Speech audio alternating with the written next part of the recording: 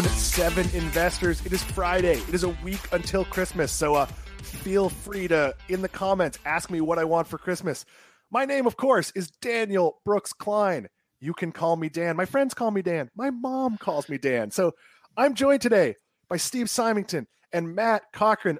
Matt, how are you holding it up? We are having a cold wave. It's 61 degrees here in West Palm Beach. Not great. How are you doing out there in the Fort Lauderdale area? Yeah, it dipped below 70 degrees today. So we're just all struggling to survive, trying to hunker down and get through this together. Steve Symington, do we have to send one of those rescue dogs with like the little barrel of booze out to get you? What are things like in Montana? It's been in the high 30s. It's swimsuit weather and everything's melting up here. So no, we're good to go. Just a cup of coffee and a t-shirt and I'm golden. So we welcome everybody to this edition of Seven Investing Now. This is an interactive program. When it works, wherever you are, you can make a comment, and in theory, we will see that comment. We are happy to take them. Doesn't always work. We're still working on the technology here. But our top story today, we're going to talk about the state of streaming television and how to invest in it. And before we talk about streaming television, I think it's important to look at cord cutting. Cord cutting is the act of getting rid of cable. And when I say getting rid of cable, I really mean getting rid of a full price to the sort of traditional cable, because some people who are cord cutting are also adding, say, like Sling TV at kind of a discount price. So there's absolutely shades of gray here, but cable only lost 120,000 subscribers in Q3. So there's a couple of options there. Is that the end? Have we hit, the people who are going to cut the cord have already cut the cord? Or is it that 1.5 million people cut the cord in Q2? So we're just kind of seeing squishy results. Where do we stand now? You would think by reading the media, by following along, that cable had fallen off some giant cliff, and that's not really true. There's about 82 million cable customers. That's down from about 96 million at the peak. That's down, but it's not the disaster it is. Now, you can make that number smaller if you want to say that about 7.5 million people have some sort of streaming cable, which is lower price, lower margin in general. So let me give you a little investing takeaway before you bring Matt and Steve here. I would avoid pure play cable companies. You don't want to own shares of Charter right now. And I understand that they're making up for the cable losses with streaming gains, with people getting internet connections. That being said, there might be more competition with 5G, and we're still 18 months, maybe 2 years away from what this is viable. You aren't going to have the monopolies or duopolies on internet service. So I would not invest in a cable pure play. But Matt, now on to streaming. Who has an advantage in this industry? Streaming services, content providers, or distribution platforms like Roku?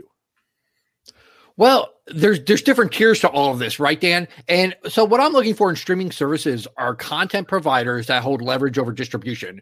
And I think this battle goes to like top quality content providers first. Because if you're a platform, you just can't afford to be lacking must-see TV on your platform.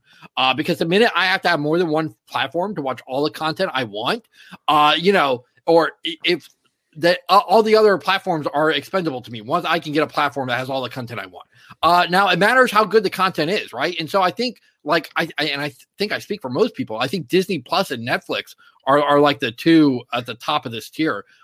Disney Plus, they just get so much bang for their buck because they're going to be putting out Star Wars shows, Marvel shows, other proven intellectual property that they have, and it's proven. People want that, and Disney Plus numbers are already past their expectations. They just gave a gigantic rise to like their projections for Disney Plus over the next few years at their investor day a week or so ago. And so Disney Plus is absolutely belongs on the top of that list. And also Netflix. I mean, they're just using that cheap capital to produce so much content right now that, they're just like almost overwhelming the viewers and subscribers with content.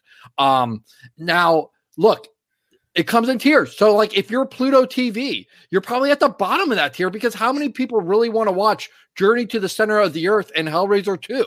But for top tier content, like top tier content, I believe has the most leverage because like, again, if I want to watch Mandalorian season 2, the finale, I'm going to get whatever I need to be able to watch it. Now, eventually, I do think we're going to see a more symbiotic relationship between the platforms and content providers, a more established playing field like we see with the cable bundle. So this is why deals like with Roku and HBO Max, they were having trouble because because so when I have I still have the bundle and I haven't cut the cord. And when Comcast gets my $60 each month, a disproportionate amount of that goes to ESPN than say the Travel Channel. And I think we're going to see something like this breakdown in the over-the-top platform era eventually, where certain content providers get sweeter deals than others, and deservedly so.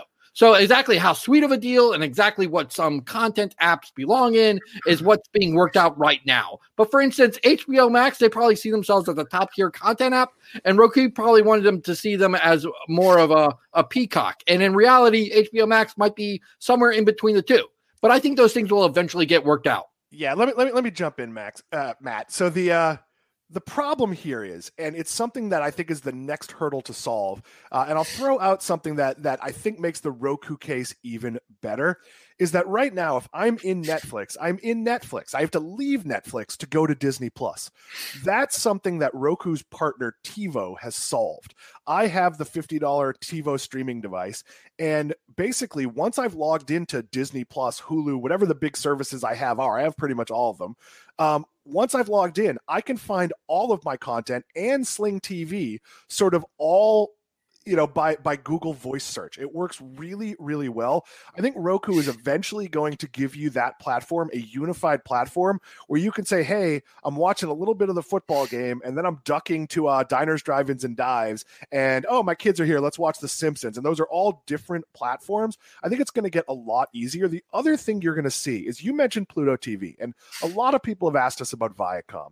And here's the thing. I don't want to invest in the fifth or sixth biggest player. And I think that's a problem. Pluto TV can say it has 80 million customers, but here's what it has. Like you joked about Hellraiser 2. Hellraiser 2 would be premium content for Pluto TV. Mostly it has like Manimal reruns and like stuff that like isn't on TV that nobody was paying for. And if you really like that like digital channel that is like, it'll be channel 5.3 that's showing like Alf reruns and Give Me a Break. And I don't know, maybe like if you're lucky, Who's the Boss episodes. That's what Pluto TV is. It's a nice little add-on business, just like the Roku channel. I don't think it's an investable business. You're going to have tiers, and the top tier players are where you want to be. That's both on the content side and on the device side. Steve, we're going to get to you in a second, but I wanted to field a question. Jennifer Smith asked a couple of questions that are way too political for us to touch about the news media. And I will say, I've worked at top tier news media, and nobody in the government is telling the news media what to report. Like when I worked at the Boston Globe, every reporter there is trying their damnedest to report the story. And that's even if the story, let's say the story unmasks a Red Sox cheating scandal, they're going to be sad about that at the Boston Globe. They're still going to report it. I think that is as close to handling your question as I can. We see lots of other questions. BFOF, DNS says Roku, Netflix, Amazon, Disney, and Fubo will be winners. I don't think Fubo will be a winner. I think Fubo is, and I know a lot of people disagree with me. They've marketed around the idea that they have some sort of unique sports content, and they do. If you want like Greek soccer, if you want like the fifth most important pro wrestling federation, absolutely they have that. Most of the mainstream sports they have are available elsewhere. Someone on Twitter mentioned the NHL to me. I get the NHL network, and you get, if you have NBC access, you're generally getting a good source of games.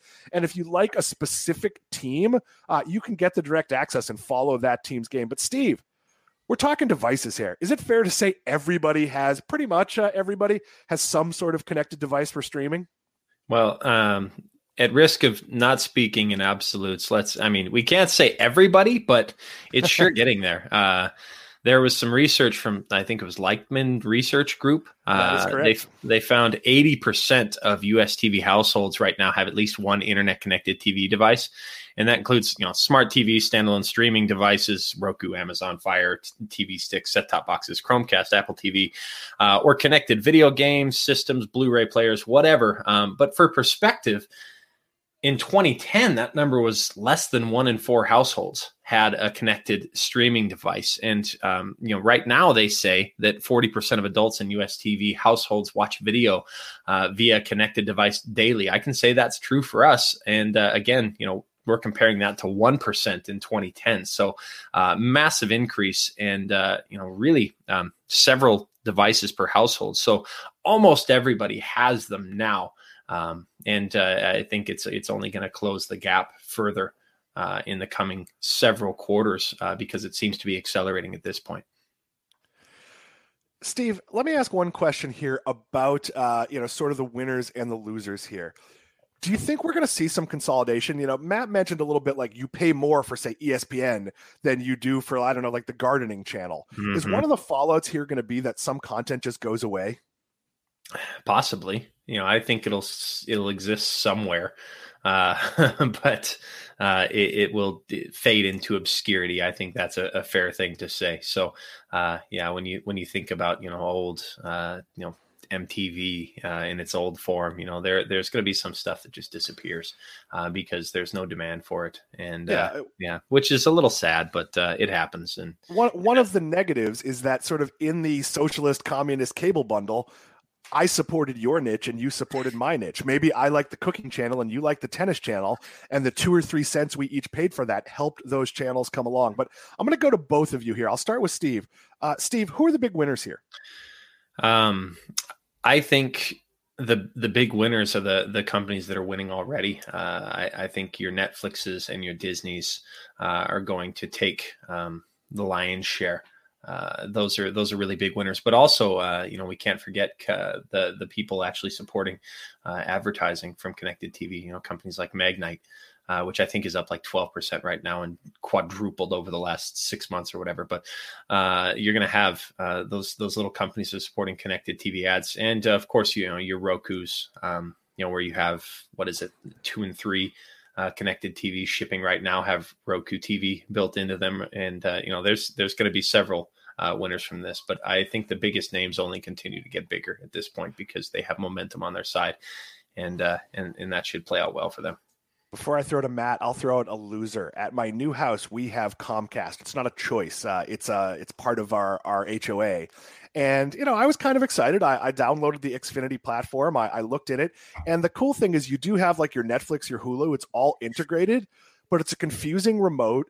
Everything was super glitchy, and using those same channels through my Roku player worked better. Doesn't mean Comcast can't fix it. The idea of integrating streaming content into your platform is great, but it doesn't work that well. And frankly, I don't think Comcast cares that much based on their customer service history. BFOF DNS follows up with soccer is the biggest sport worldwide. All other streaming options are losing their soccer channels. I'm not so sure about that. Soccer is a very complicated sport. There's lots of deals for soccer. Fox has soccer deals. There's always going to be a little bit of confusion as some of these regional sports networks change ownership. The former Fox networks are now owned by Sinclair. There's going to be rights hiccups, but please stop telling Americans that soccer is the biggest sport in the world. Soccer is a big sport here once or twice now at the Women's World Cup team, twice every 4 years for a few weeks. It is not an important sport. It is a niche sport. It is not going to drive. And that's kind of why I don't like Fubo. Fubo, the brand, I like just fine. Daymond John on Shark Tank. But that being said, with Fubo, it's really building to a niche audience. It might be a good business. I don't think it is what it's selling itself as. You can get the NFL, you can get the major sports on Sling TV, on Hulu Live, on YouTube TV. They're just not building around it as much. But Matt Cochran, what are your biggest winners here? I think Steve said it well. What I guess I would add to that is like somebody the other day on Twitter was asking about Amazon and like how they can differentiate, and they differentiate by bundling it with Prime. And I think that's like a huge advantage, like someone like Amazon has, where they can bundle it with these extremely valuable other services. So I wouldn't count out Amazon either from Steve's list. And all soccer fans, be sure to send your hate mail to @worstideas7. All right. Here's the thing. I played soccer. I'm a soccer fan. I have a favorite club in the Premier League. I'm an NHL fan. I'm a diehard New York Rangers fan. But a service building itself around those tastes, that's not going to be a massive service in the US. And might it be bigger globally? It might. But these types of services have not been as big in the rest of the world. Cable works differently depending where you are. Television works differently depending where you are. We're going to move to what we're watching. We're going to talk about Google being sued by 10 states. But before we do that, we're all a little bit tired because we just finished something unique to 7 Investing. We just did 2 hours of whole team calls where the first hour was just our members, and they could ask us anything they want. We took them through how our site works. And of course, to become a member, you can join us at 7investing.com/subscribe. Steve Symington, what did we do in the second hour?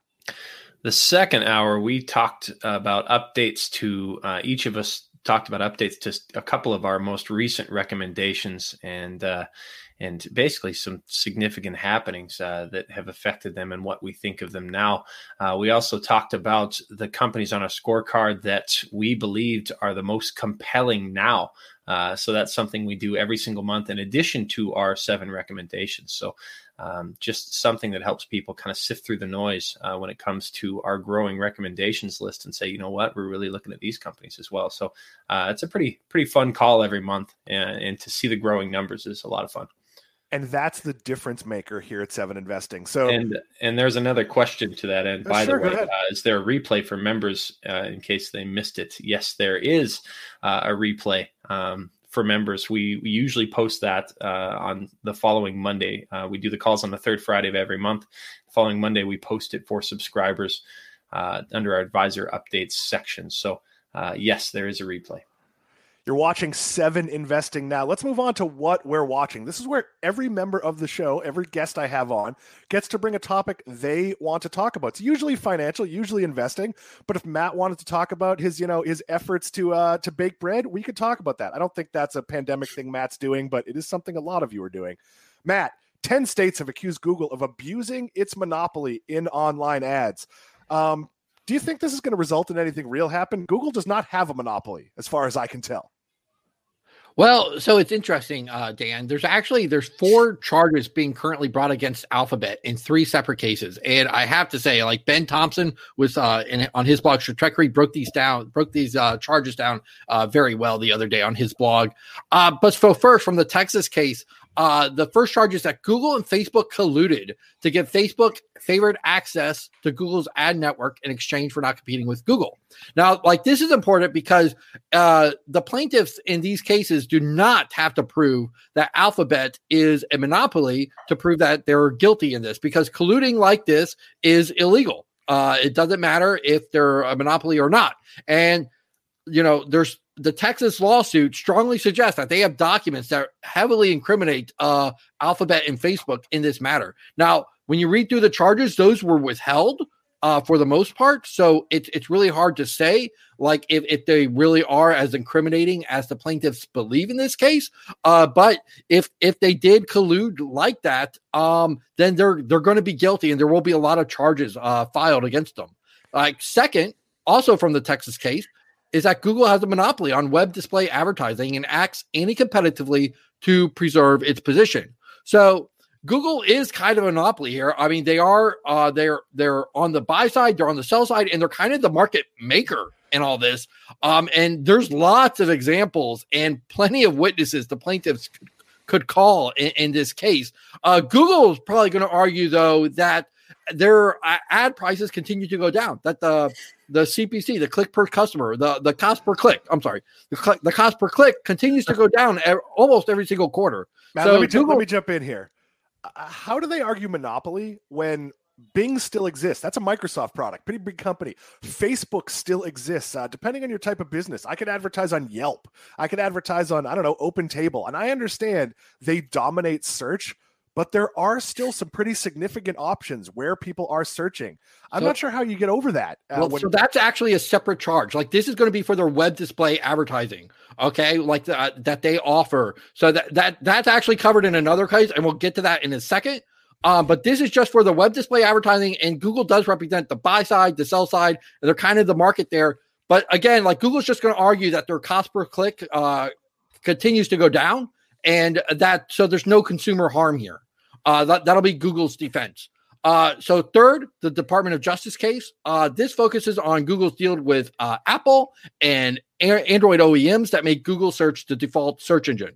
And Google is the default search engine thanks to its contracts. The search engine can be changed by the end user. But moreover, Alphabet, again, they're going to argue that these deals benefit the user because they lower the cost of the device. Like they basically give Android away for free, just so as long as they remain the default search engine, and they pay Apple actually a lot of money to be the default search engine on iOS devices. So again, they're going to be arguing where's the consumer harm here. And then fourth and finally, Dan, what you were talking about is that like Google search, that Google favors its own properties and like the competition. But again, the competition is only a click away, just like you were saying, Dan. And I would definitely see the court concluding that consumers freely choose Google just because it's a better search engine. And like that's the market working correctly. Now, all these charges, they're undoubtedly going to lead to fines. And there's a possibility exists that they're going to have to restructure contracts with Android's OEMs and Apple as the default search engine. There's lots of pros and cons to this. Like, for instance, if you're an Alphabet shareholder, like Alphabet wouldn't have to pay Apple billions of dollars each year to be the default search engine on iOS. And they would probably charge OEMs for use of Android as an operating system. But also, there's a reason why Alphabet pays Apple all that money each year to be the default search engine. So, if you're an Alphabet shareholder, there's lots of pros and cons to all of this. That I'm 100% positive Alphabet will have to pay some hefty fines and all of this. However, I don't know if you're a shareholder if this changes the long-term thesis. Matt, does the U.S. government have to change how it regulates big tech? I've always wondered if government is fit for this because, I mean, you've seen it in Congress. They ask dumb questions. They don't know what they're talking about. Is this something where the industry needs to take the lead and sort of form like a tech version of OSHA? Like, I'm not really sure what the answer is here. There needs to be some rules, but I don't know where those rules should come from. Yeah. Well, I would say, I think you could go either way on that. I would say, like, yes, the recent hearings of the past year or two did not inspire confidence with our political leaders to solve this problem. Alphabet and Facebook, I think, would love to see some regulations because as much as it might like hurt their bottom line in the short term, it would probably hurt the competition a lot more. But the problem with the industry coming up with a solution is that Alphabet, in some of these cases, is almost the entire industry. So, their competitors, I don't think would agree with like what they would want to put in place. So we'll have to see what the government does about these regulations. And the other problem is too for Google, like the European Union. Every country they operate will have a different set of laws. So even if our political makers here in the U.S. come up with smart regulation, which again seems like a long shot, like all the other places in the world where they operate are going to come up probably with a different set of rules. And that's not Matt being political. That's the reality of, you have people who are using a flip phone who are trying to come up with regulation for this. This is going to be an ongoing story. We've got a lot going on in Europe. I am sure we're going to talk about this regularly as we head into the new year.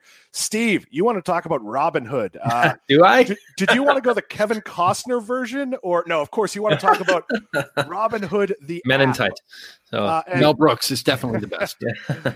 Robinhood has paid $65 million in a settlement over charges it misleads customers as to how it makes money. It's important to know that they're settling something that happened in 2017, 2018. They are saying they don't do this anymore. But should people be wary of Robinhood? I don't love their promotion of day trading, but in general, as a platform, I've had no issues with Robinhood. Your thoughts? Sure.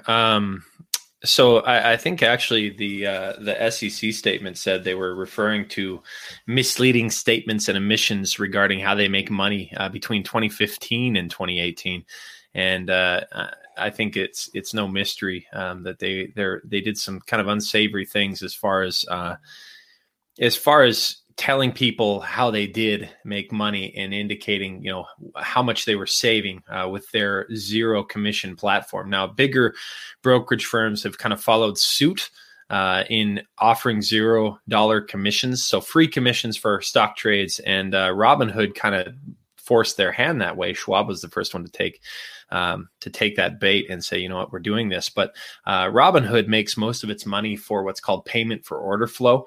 And the SEC essentially said, that they cost investors anywhere from it was like $30 to $35 million over the course of that last year, in money that basically you have day traders in there, and they don't realize that Robinhood is getting paid for order flow and actually costing them a little bit of money by executing their trades at unfavorable prices. So that's a big deal. Because they didn't realize that you might be paying zero commissions on that. And it says zero on the dollar line, but you actually paid a little bit more for the shares that you're trading.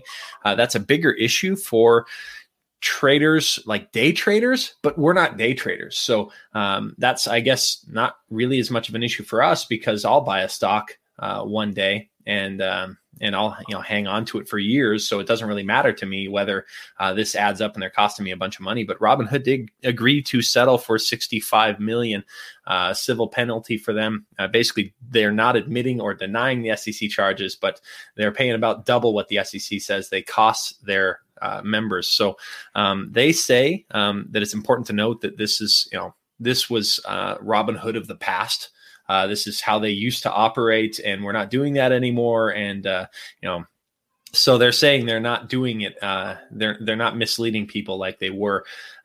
So Robinhood will insist on that. But this is going to be important when you're talking about risk factors, when you're talking about a company that might go public next year. Yeah, Steve, let me jump in here. This is like a trust factor issue. So right. We're both married. In fact, all three of us are married. And I'm not sure how this would work in your house. But if you went to your wife and you said, hey, back in 2017 and 18, I had another family. I was cheating on you. But don't worry, I'm not doing that anymore. And I've gotten you this really nice gift. That might work. But I feel like if you're Robinhood, there has not been an appreciable change of management. If you were doing this then, kind of makes me think like you got caught and you kind of apologized as best you can. You threw some money at it, but I don't trust you now. And I'm kind of not going to go back to trusting you. And Steve, your thoughts there? I know it's kind of silly. I know they say, they're saying they're changed. This doesn't reflect us today.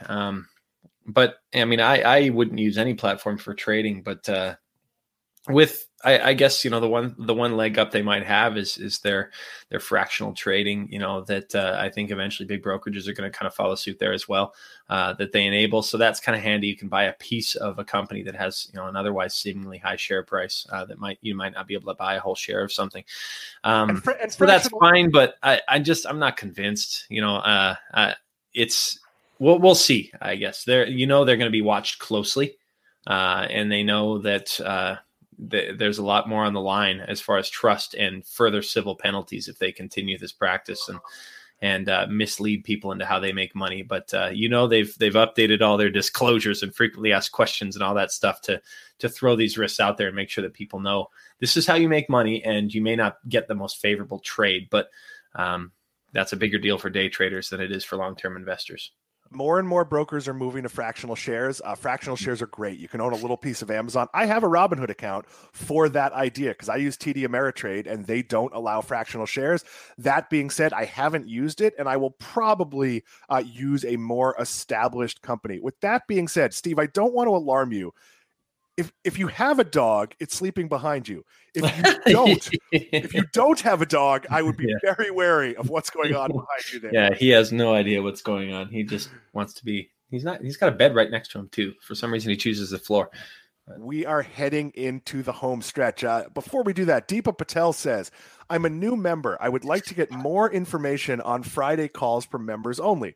Right. Once a month, we do a call for new members, and then we do a call right after that just for members. When you join, in theory, we will send you an email that invites you to that call. If you didn't get that email, feel free to hit us up at info@7investing, and we'll make you sure. 7investing.com. That .com is important.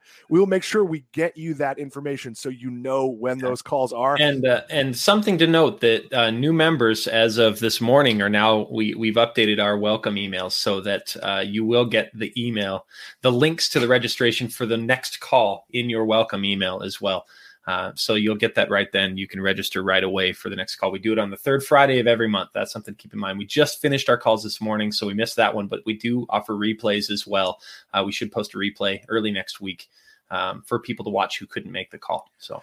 And we do the new members call at 10 and the open members call at 11 a.m. Those times are, of course, Eastern time, because more of us are in the Eastern time zone, with 3 of us residing in Florida. Apologies for that, Steve. We're in the home stretch. So, guys, we are nearing the end of 2020. I know that sounds hard to believe. There's like 2 weeks left or 10 months, or I'm not even really sure, but the calendar tells me December. Hard to know this year. What year-end investing advice do you want to share with our community? I'll throw something out for me. At the end of the year, that's really the time where I look at my portfolio and I see if something slipped through the cracks where, hey, I own this stock, didn't remember I owned it. I don't really like this company anymore. Maybe it's time to sell. And there are some tax implications there. So depending if I'm at a loss or a gain, might decide whether I sell it at the end of the year or in the beginning of next year. Matt Cochran, what do you always do at the end of the year? The end of the year is always a good time to review your finances, your strategies, your savings, and things like that. The one piece of advice I would give to everybody, and I think it's the most important part of investing, is to think long term. This isn't a sprint, it's a marathon. The goal is to get to, everybody will have different goals, but the goal is to just like have realistic expectations and to think long term. I think that's the best way to build wealth. Steve Simonton, your thoughts here? Yeah, I'll echo both your sentiments. I think that's the most important thing, is extending your time frame for investing. Don't think about buying a company and should I sell it 3 days later because it's up 5%, or down 5%. And I've gotten emails to that effect, like, oh my gosh, this stock fell 2%. What do I do? That's not how it works. And if you extend your time frame for investing and you think about owning pieces of a business for the long term, it will drastically improve your returns, and it will help you sleep better at night. It'll help you make better decisions as to what you actually buy. And that's part of what we do at Seven Investing, is we try and find good long-term oriented businesses, and we do the research for you, present them in a comprehensive report. But do extend your time frame for investing, and it will help your results tremendously. And members ask us this all the time. So, they can see the stocks we recommended. Maybe there's one we recommended 6 months ago, and maybe it's up 200%. That's happened on a couple of stocks. They'll say, well, geez, is this still a good stock to buy? If we no longer felt it was a stock you should buy, we would let you know that. That would be noted on our scorecard. In general, even things that have been really, really successful, we believe they're going to keep growing. So I joked at the beginning of the show, Christmas is coming up. What do I want for Christmas? Here's what I want. I want to share investing with more people. So all of you watching, here's what I'd love for you to do. Tell somebody about Seven Investing now. Tell them about Seven Investing.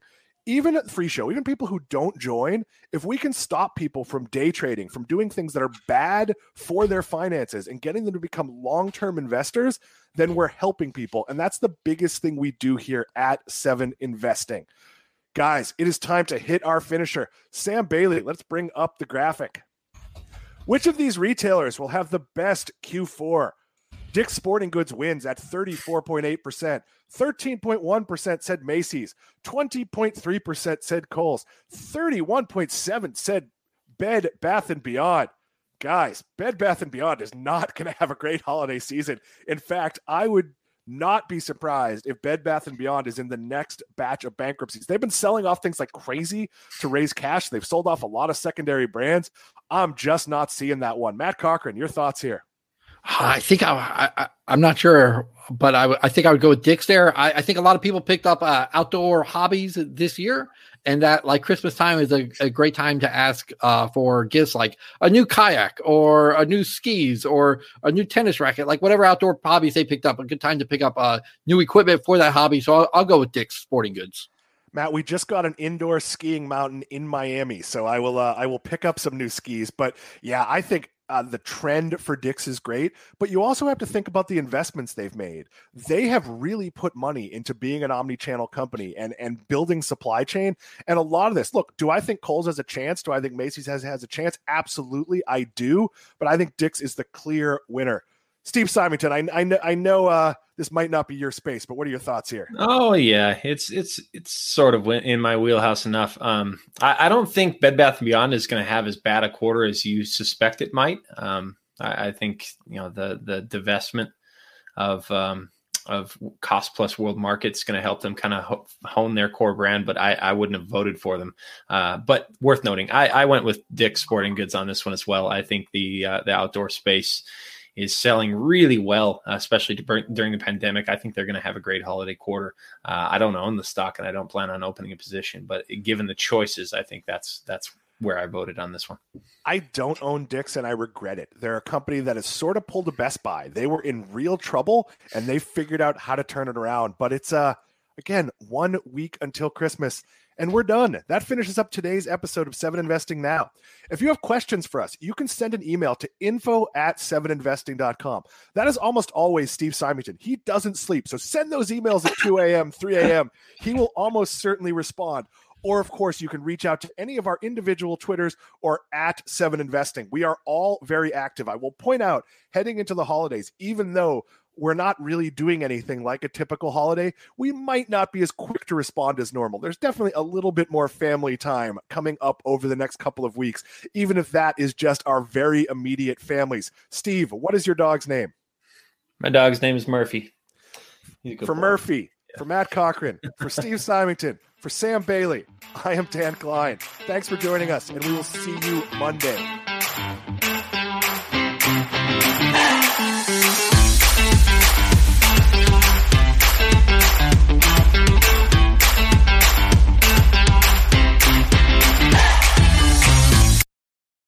A reminder that people on this program may hold positions in the companies that are mentioned. Buying and selling stock carries financial risk, which could include the loss of capital. The views in this program should not be taken as personalized advice. Before acting on any of the information provided, listeners are encouraged to consult a financial or tax professional.